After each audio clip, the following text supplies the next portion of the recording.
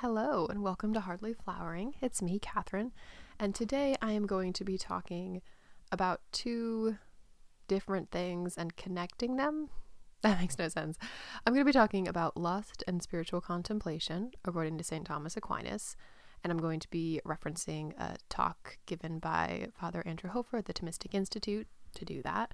And then I'm going to be making connections between the things that St. Thomas Aquinas and Father Hofer have to say, and I'm going to be making those connections to a novel by Rumer Godden, and the novel is entitled 5 for Sorrow, 10 for Joy.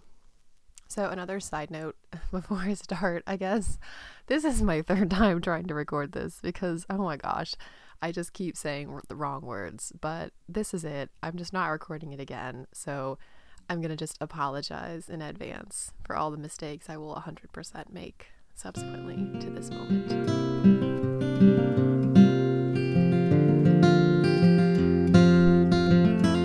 Okay, so to begin, I guess what I should do first is just recommend that lecture again, given by Father Hofer. The link will be in the description. The title of it is Lust and Spiritual Contemplation, according to St. Thomas Aquinas. It is an amazing talk, absolutely worth every second of listening to it.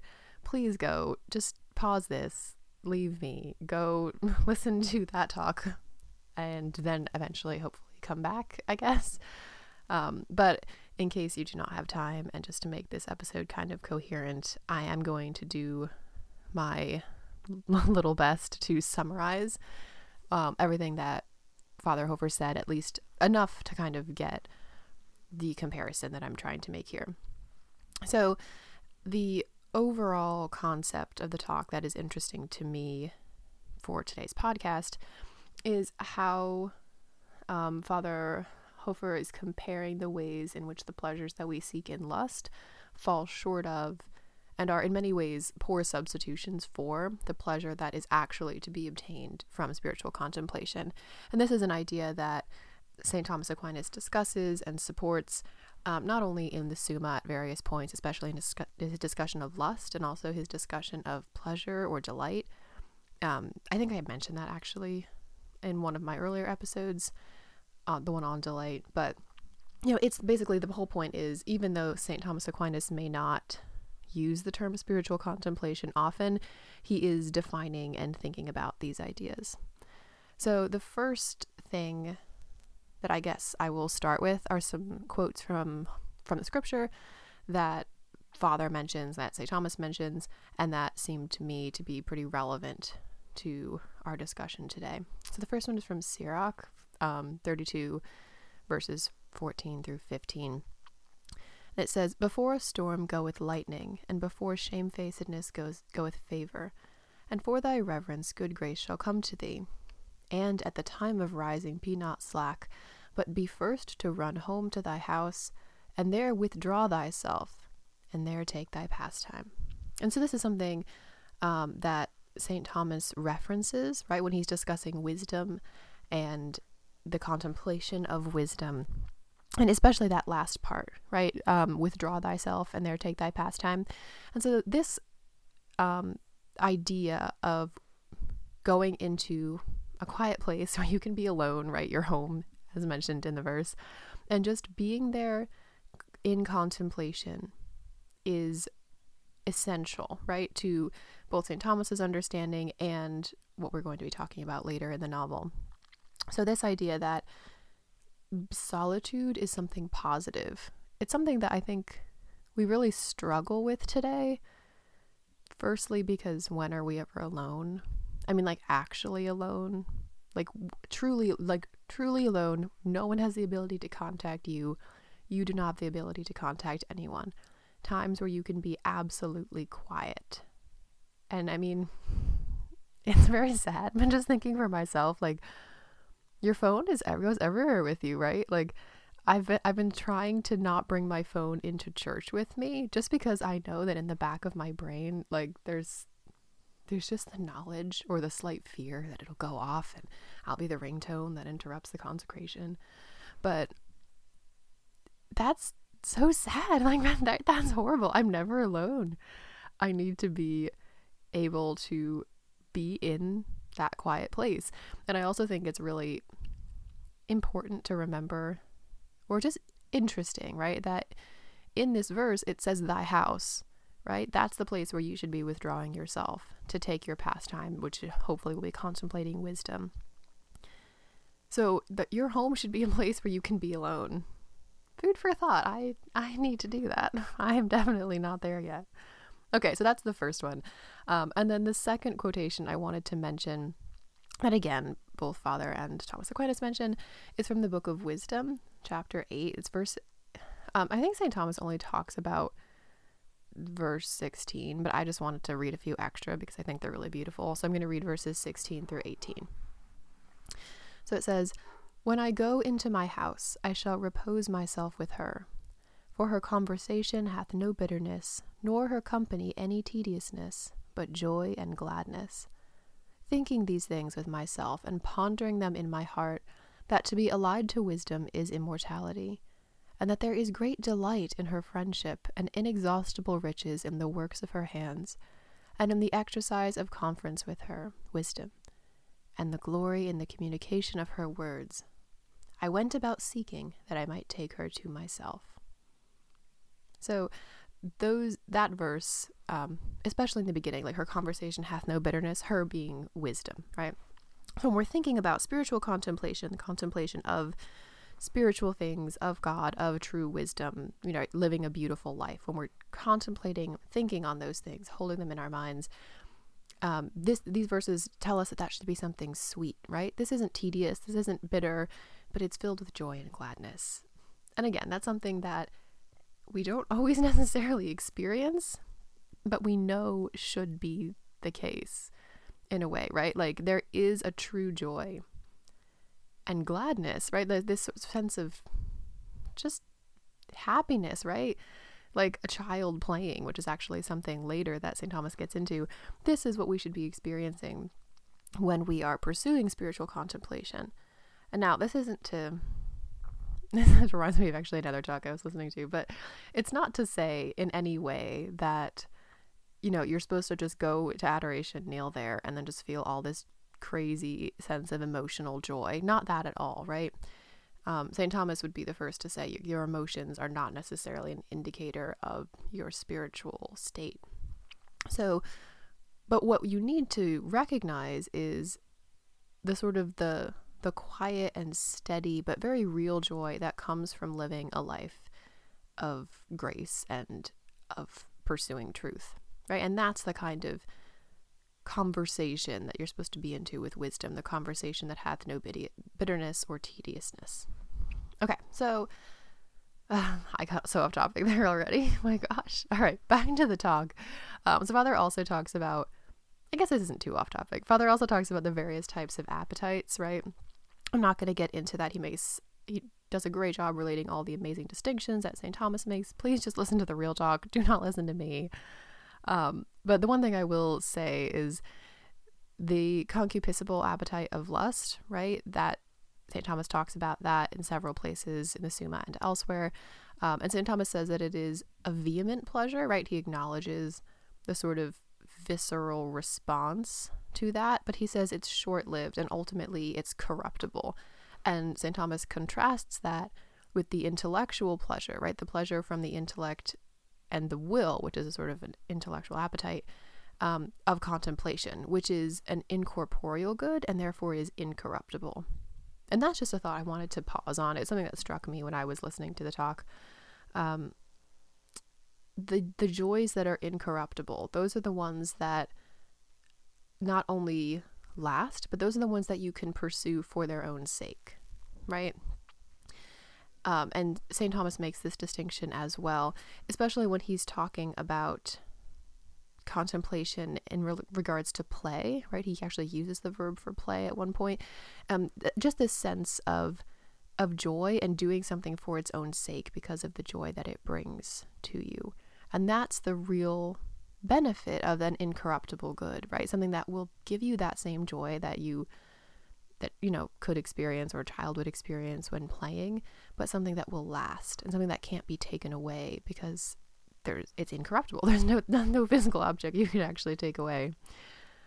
Okay, so before I butcher any more of the summary, something that Father stresses in the talk, but something that I think we should all remember, especially me, because I need to do this. St. Thomas says that it is the duty of everyone, right? It's for all to pursue spiritual contemplation, not just people pursuing a religious life, not just people who are, supposedly really holy. I mean, obviously we should all be striving for holiness at all times, but you know what I mean? There are some people where you're just like, well, they're just amazing and they're just better than me, so I'm sure their meditations are doing great. But no, it's for everyone, right? Even people who aren't intellectual or don't want to read St. Thomas, right? He says that the joys of contemplation are open to all. So that is actually a kind of a decent segue into what I'm going to be talking about next, which is the novel by Rumer Godden, 5 for Sorrow, 10 for Joy. So this novel, it's not super popular. I have no idea why, because it's amazing. I loved it. I cried so much. I was crying and laughing like half the time, pretty equally, I would say. Not that that's a mark of a good book, but let's just say I was deeply engaged in the text at all times. So in this book, which was published in 1978, it's a very short novel. I don't know, let me see. How many pages does my copy even have? It's like very thin when you hold it. I'm bad with estimating pages. Okay, it's like maybe 200. It's like 200 pages, which is not that long, especially because the way that it's structured, it's a sort of a back and forth style, right? So there's no long chapters. It's just a few paragraphs, and then there's like a little line, and then a few paragraphs. So it's very easy to read short chunks of it if you don't have a lot of time to sit down with it. So I guess before I'm going to give you some spoilers, I'm just going to kind of summarize the plot very briefly. Yeah, you're unlikely to pause this and read the whole novel, but if you want to do that, go for it. The title in itself is a reference to the Rosary, right? 5 for Sorrow, 10 for Joy, referring to the mysteries of the Rosary. And that is a constant theme throughout the novel, right? So the story, I would say, and the reason that I'm comparing it to Father's talk about lust and contemplation and Thomas Aquinas, is because it's the journey of a soul, right? There's one particular main character, Lise, who we follow, Elizabeth, Liz. She has many different names, but I'm just gonna call her that one. And she is a British girl who is kind of left to her own devices in Paris, right, on the night of the liberation after World War II. And she kind of falls in with this guy, Patrice, and she's in the wrong company. Long story short, she becomes a prostitute. Things don't go super well on many different levels. And then she's kind of like running this basically house of prostitution for Patrice.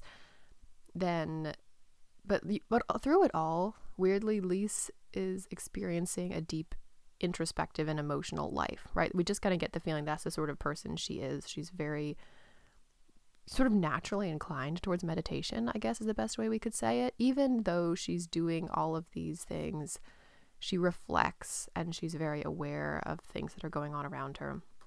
And she has this deep personal interior life. So again, long story short, there's a massive scandal where Patrice is now pursuing this younger girl, Vivi, who Lise is kind of trying to take under her wing and give the best to, I guess. Lise is trying to help Vivi make a life for herself, but all Vivi wants is basically the pleasures of lust, as St. Thomas would say. And so Vivi runs away and gets married, hates her husband, hates her child. Things go horribly, but Lise really, really wants this marriage to work for Vivi. And so she keeps trying to help this marriage work, even though Vivi is the worst and is ungrateful and just so annoying. I really dislike that character. But then Patrice, right, the guy who's owning this house of prostitution and who was Vivi's previous lover, finds out where Vivi and her husband live. He goes there to try and like get Vivi back. Lise is absolutely not having that because she wants to preserve, I guess, the sanctity of the marriage insofar as it exists, but she wants that stability. She wants that happy ending, not only for Lise, but in a weird way for herself. So yeah, basically there's this big dramatic scene. Lise murders Patrice. She just shoots him. He's dead. Then obviously Lise gets arrested, not only for murder, but also kind of for prostitution. It's hard to tell what the charges exactly are. She gets sentenced to jail, right? And so she's in this women's prison, which is, again, also not, it's the worst. It's not a good place to be. But when she's in jail, she meets this order of nuns, the Sisters of Bethany, who do prison work. And so the sisters are visiting her, and they connect with Lise, and she tells them her story. She tells them who she is, and they tell her about God. And basically they're kind of teaching her spiritual contemplation, and it brings about this conversion in her life, and you can just see grace touch her, and it's absolutely beautiful. And then it turns out she has a vocation, right? And so then she joins this order of nuns, the Sisters of Bethany. They are welcoming, absolutely wonderful. All of their characters are just beautiful, right? And then we see Lise learning the ways of spiritual contemplation, and she learns about, love and God, and a different type of love from the one she had learned about before. So it ends kind of there. I'm not going to go into too much more detail. There's a lot of subplots that are happening. It's hard to explain because the plot is also happening at the same time. So the story is written in a kind of flash forward, flash back. As I was mentioning before, there's like a few paragraphs, and that'll be like Lisa's life as a prostitute. Then there'll be a few paragraphs and be like, oh, now she's a nun. Then it'll be kind of back and forth. But I didn't find it confusing necessarily, right? Like, because the story is definitely written in the present, where Lisa is a nun and she is relating these stories to her confessor or to herself, right? Introspecting on them or relating to them to the other sisters. But it's a kind of a constant flashback, flash to the present style. So that kind of, to me, adds to the deeply personal feel and the introspective nature of the story. And so I guess the best way for me to demonstrate the ways in which this story kind of works, I'm just going to read a few passages and comment on them. So the first one I want to read is near the beginning of the book. So this is where we're first getting a feel for who the characters are, what the story is about. We've met the chaplain, Father Mark, and then we meet some of the sisters. And Lisa's kind of pointed out, but not necessarily. We don't really know she's going to be the main character yet. But we do know from almost this is like the third page or something, that this is a story about grace. This is a story about God working in souls of women who needed him, right? And finding that love and finding that the peace and the joy of spiritual contemplation. So here's the first quote that I'm going to read. Towards the end of Vespers came, as it always did, the Magnificat, the Virgin Mary's words of exultation. My soul doth magnify the Lord, and my spirit hath rejoiced in God my Saviour. For he hath regarded the humility of his handmaid, for behold, he that is mighty hath done great things to me, and in me, and me, me, me. Another echo glorified that ran through the ranks of nuns. So that's the end of the quote. And this is something, the Magnificat is something that Godden returns to over and over again in the novel at various points. Like the Magnificat and the Rosary are big themes that she uses to kind of weave into her story. But this one I particularly love because right at the beginning we see we have this beautiful image of Our Lady, right? And her words of exultation at the Magnificat and God doing great things to her. But then we have that echo, right? Along each of the nuns who's singing this in Vespers also can relate very personally to that and say, yes, also me. That was what happened to me. That was what happened to me and me and me. And God working, being glorified in each soul. Each woman who is here has a different story, and it's something beautiful. So we almost get the feeling, even, at the beginning of the novel, we could have written this novel about any of them, right? Any of the sisters here. We just happened to choose Lise, but honestly, they all have their own wonderful and beautiful story of grace. So then, there's a lot of flashing back and flashing forward, but what I would like to focus on now is not necessarily the plot so much, because I think the conversion is kind of clear enough, right?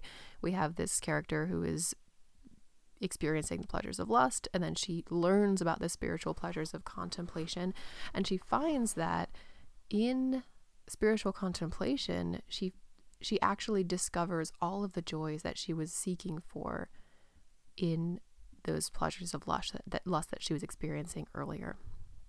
So I'm just going to kind of leave that there. There's not too much more to say, right? Like, I'm assuming you can kind of just piece that together a little bit. But one thing that I wanted to draw attention to is the absolutely beautiful way in which Godden describes this experience of spiritual contemplation. And obviously it's from the perspective of the character who has had all these things happen to her. So there's a lot of growing going on throughout the novel. But I'll just read a few of these, which will hopefully inspire you to read the whole book. So there's a few paragraphs here. This is right after Lise joins the convent, right? So she's just come out of prison, which is a very different type of solitude and isolation. And at first she's kind of concerned that the solitude of a convent or adoration, for example, will bring back bad memories of that. But she quickly finds that's not the case. And then we have this little couple paragraph section where she is like kind of just reflecting on how different and how beautiful it is. So, the convent day began at 6 with the caller's knock. Then came half an hour's silent meditation for most of the nuns in the chapel, but Lise made hers in the garden unless the rain was too hard. It rains so much, said Sir Theodore. That's why the grapes from our vines are so good. Not all the aspirants got up as early. Some slept on, even through lauds, until Mass at 7:30. They had to get up then. After all, they are here to take things seriously. And then the sacristan, having cleared the altar, brought in the monstrance. The priest put in the host, and adoration began. No one could open the doors except when the clock chimed the quarters, or at the half hours on which the watch was relieved. And Lise had never known anything as still and as fulfilling as those half hours. The Lord passed by, and a great strong wind rent the mountains and broke in pieces the rocks. But the Lord was not in the wind. And after the wind, an earthquake, but the Lord was not in the earthquake. And after the earthquake, a fire, but the Lord was not in the fire. And after the fire, a still small voice. And it was so. Over and over again, Lise thought of that passage. It was in this quiet that she learned the meaning of forgetting, or transcending, as she could call it now, in which or what she could lose herself, surrender. Okay, and then it goes on. It's absolutely beautiful. I'm sure you can hear my dog barking in the background. Well, ignore him. Think about the absolutely beautiful passage. But yeah, so that after that, Godden goes on for a while, and she does what she does best as an author. If you haven't read her other books, I highly recommend them. She's just so beautiful. Her sentences are beautiful, and she's describing all the different sounds, right? Those quiet little sounds of the convent and the quiet little sounds of kneeling in adoration. And it's just something that kind of draws you into that quiet, introspective feeling, right? You feel as though you're there with Lise, and you feel as though you are experiencing this transcending with her. Okay, so then another passage. This one, I'm going to have to wrap up soon, I guess. How long have I been talking? Yeah, it's long. I'll just read one more passage and then we'll kind of close there. So the book has a very dramatic ending, which I'm not going to reveal all of because it's spoilers, and also it would take a really long time to explain how we got here. But basically, one of the nuns is murdered by Vivi at the end, so we're not going to get too much into that.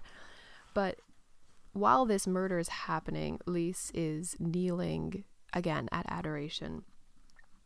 And she just describes again firstly, she's thinking about Our Lady, with whom she is having a kind of complex relationship, I guess, right? That's her acceptance of the Virgin Mary is her final step towards peace.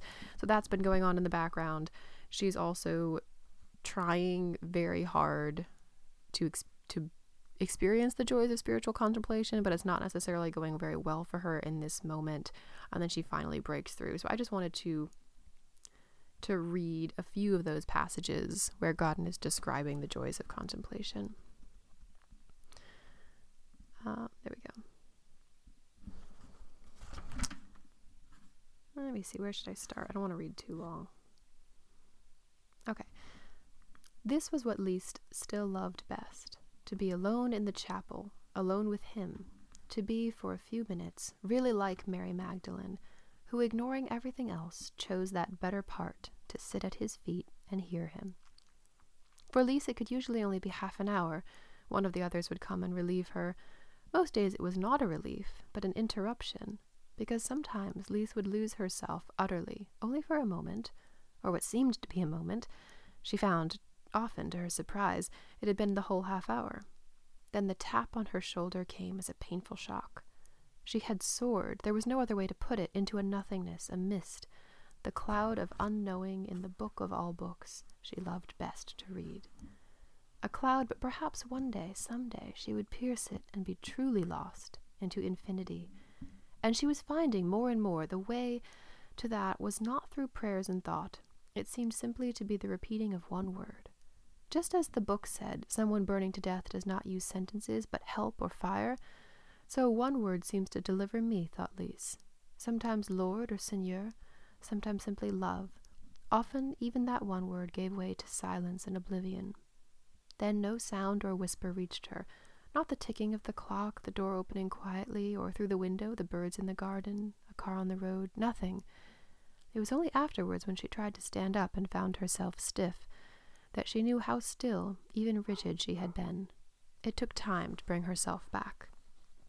So that was an absolutely beautiful passage. And then after Lisa's sort of been in this state of meditation, she smells blood and then finds the body of the other sister. There's a lot of stuff going on. I'm not going to get into that too much. But the one thing that I love about this novel is there are these beautiful passages, like the ones I've been reading to you, about the joys of spiritual contemplation, which absolutely blow away any description of the joys of lust that they're interspersed with throughout the novel.